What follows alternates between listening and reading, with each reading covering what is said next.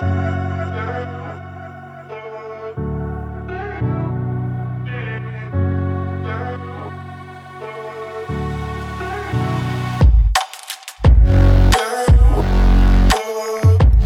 to Touching Base, the podcast where I take you on the roller coaster that is the millennial career in the 21st century. I'm your next career move coach, and I'm here to help you create clarity, be more strategic, and build your mindset so that you can get more out of your life and career. I'll be sharing actionable tools and strategies from my work as a coach, and I'll also be bringing you inspiring stories from individuals that I'll be touching base with along the way.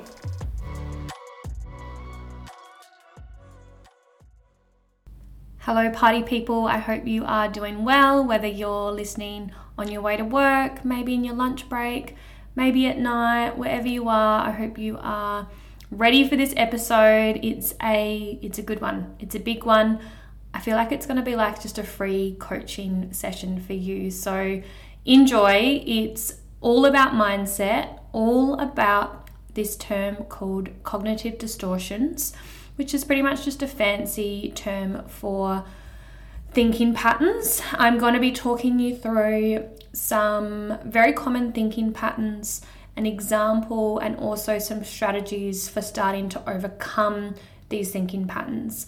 Now, some of you might be listening to this like, my mindset's good, my thinking's good, like I'm good, maybe I don't need to listen to this episode. That's ego. You need to approach this episode and what I'm about to talk through with curiosity and self-awareness and a commitment to change, because we all have these thinking patterns. We all act in accordance with some of the ways that I'm going to be talking you through, the way that we think about the world. And what I find really interesting about this, so I first learned about the concept of cognitive distortions in my psych degree, and then I revisited it in my life coach training. So, and it's what I do with my clients as well, is about building the awareness of how we think about ourselves and the world around us and actually starting to change and overcome those patterns.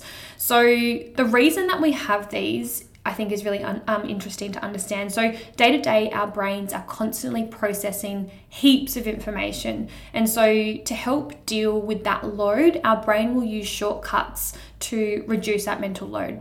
So it's like automation, sort of like filters and biases to help us categorize information and process everything. However, what these can actually do is lead to anxiety, depression, and just a general negative mindset, because we are overgeneralizing, or we're catastrophizing, or what I'm going to explain is how our brains filter that information is actually doing us a disservice. So as I mentioned, bring with you when you're listening to this some curiosity, a level of self-awareness, and just be open to what I'm saying and the concepts and the strategies that I talk you through. So the first cognitive distortion I am touching on is all or nothing thinking. And this is one of the most common things that I see with clients and also people around me and myself. All or nothing thinking is when we see things as black or white. So things are either good or bad. We win or we lose. It's like a zero-sum game. There's no in between. There's no gray area. Essentially, if I'm not perfect, then I'm a failure. So it's like, if I don't get 100%, in this test, in this project, in this proposal, then I may as well not do it. And a strategy for you to start to overcome this way of thinking, and these strategies, they're easier said than done. I get that. I sympathize, I empathize, I understand that. But they do work if you have a consistent commitment and dedication to them. So the strategy for all or nothing thinking is aiming for progress over perfection. Whatever that looks like with your specific, unique goal or thing that you're working towards. So rather than aim for 100%, what does 70% look like? Or what does breaking it down so that you can do it bit by bit, chunk by chunk, step by step? Again, I know I relate everything to this podcast, but I was constantly saying over and over again, what's progress look like today? What's progress look like this week? How can I be in momentum and be moving constantly towards the outcome of my goal? So that's all or nothing thinking. The second cognitive distortion, and one that is really common in society and the way that we think and the way that we behave, is overgeneralization. And what you'll find with these cognitive distortions is they're very much self-explanatory. So overgeneralizing, it's quite obvious. We use words like always or never in relation to a single event or experience. So say you're at work, you make a mistake.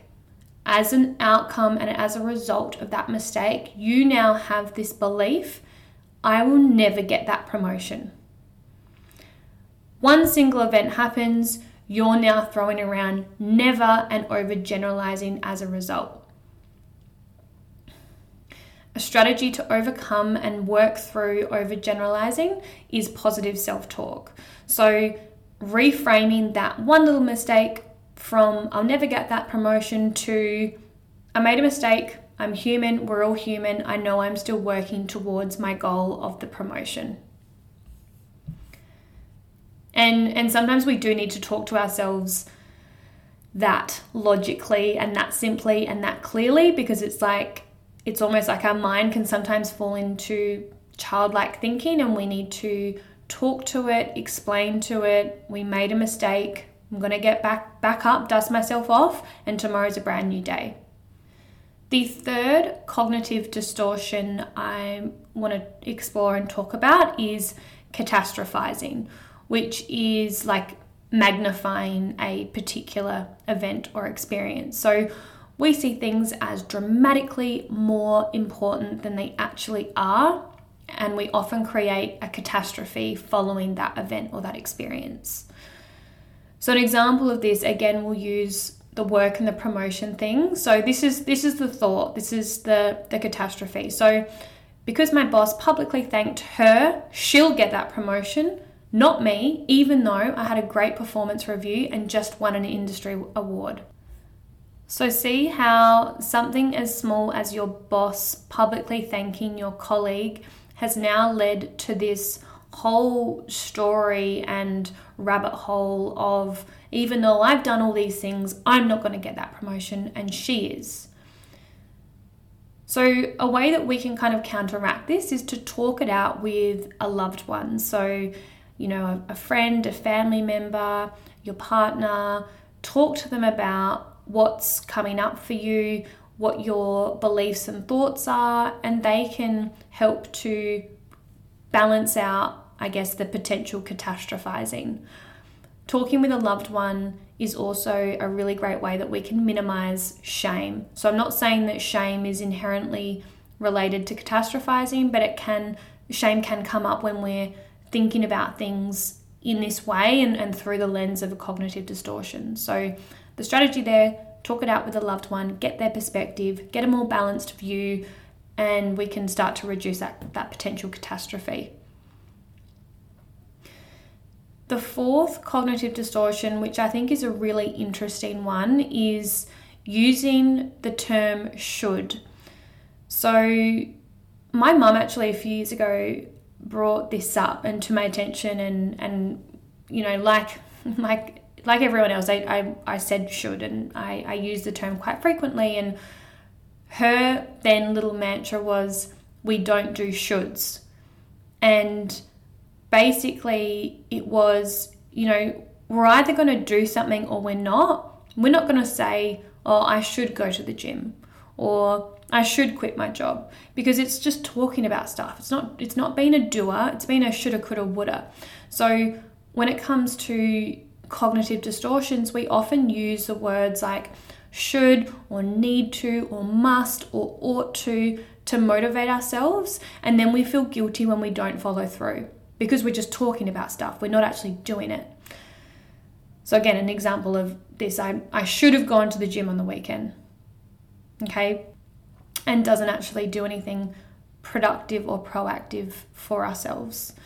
A strategy to overcome and work through the shoulding and the coulding and the woulding is to tap into your intuition, because This way, you're going to know what inherently is for you and what you want to do, and you're going to be able to do it. Rather than being in your head like, I should do this, I should do that. Take a moment, tap into your intuition, listen to your body. Don't talk about it.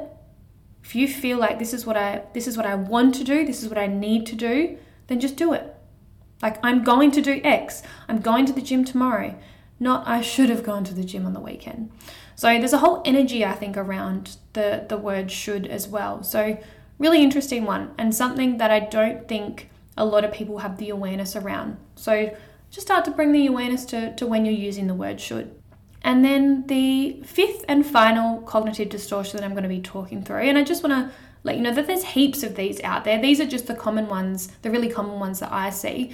So the fifth one I'm going to talk through is jumping to conclusions. And there's two ways that we do this. The first is that we are mind readers. So we make negative assumptions about how other people see us without evidence or factual support. So say we're talking to a friend, they're preoccupied, they seem distracted, and while they're being distracted and preoccupied, we then have the thought, she hasn't forgiven me for last month. So see how we are jumping to a conclusion because we think deep down we can read their mind, which I know sounds crazy. How can we read their mind? The second way that we jump to conclusions is that we are fortune tellers. We get out our little crystal ball and we predict the future. It's crazy. We predict negative things about the future, again, without evidence or factual support.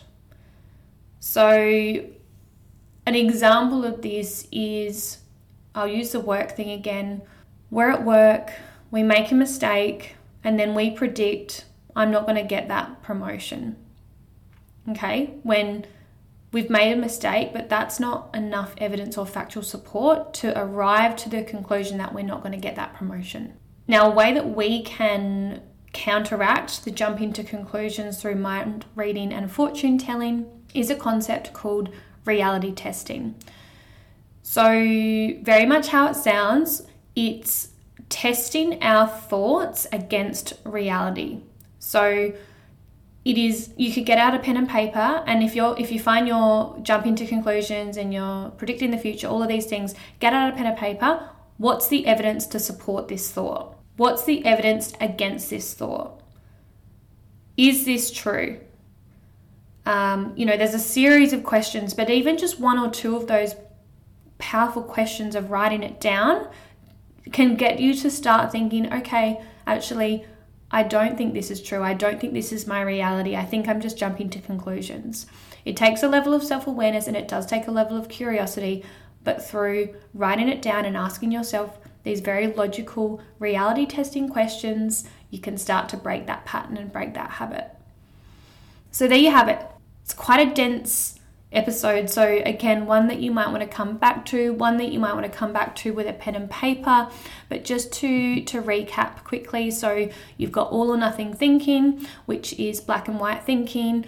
Way to overcome this, aim for progress over perfection. The second is overgeneralization. A way to overcome this is through talking to yourself positively. The third was catastrophizing. The strategy for this one is to talk it out with a loved one, get their perspective, have a more balanced view, and work through it that way. The fourth is shoulds. Start to become aware of where you're using the word should, could, would. And the strategy for this one is to tap into your intuition and your body and what you actually genuinely want to do. And then the final one is jumping to conclusions. And you've got your reality testing strategy there. So that's cognitive distortions. So for some of you, this will just be recapping, I guess, strategies and concepts that you're already quite aware of and quite familiar with. It's always a great reminder of the way that our brain kind of categorizes information. It's doing it to help us and to protect us. However, there can be some really negative impacts of that. So we need to be really conscious and bring awareness to the ways that we're thinking about ourselves and the world around us. For others, this might all be new information, and I just want to say how proud I am of you for sticking with it and for listening and for absorbing the information and for being on this process of personal development and self-discovery and learning, and knowing this information not only benefits and values you, but also the people around you, because you can actually start to understand, why people act and behave in certain ways. And there may be a level of empathy there, because that their brain's just categorizing information, and so they might be jumping to conclusions, but that's just their pattern. So this information, I truly, deeply feel, can only benefit and value the world around us. We all just need more understanding and awareness and curiosity, and putting the ego to the side to just learn more about ourselves and the people around us. There is so much research and so many studies out there on these concepts and on cognitive distortions and the brain. So if this has piqued your interest, I would recommend doing some further research, learning more about it, learning about all of the other ways that we think about ourselves and the world around us. But yeah, that's just a quick snippet, a very dense, deep snippet, but I hope you got something out of it. If you've enjoyed this podcast, if you've got something out of it, I would love to hear your reviews, whether it's a DM or whether you want to review the formal way via Apple Podcasts. Share with your friends, share with your family, spread the awareness, spread the information. Knowledge is power, okay? So do with it what you will with this information. Just stay consistent, be committed, and I cannot wait to see you on my next podcast. Have a lovely day, evening, wherever you are.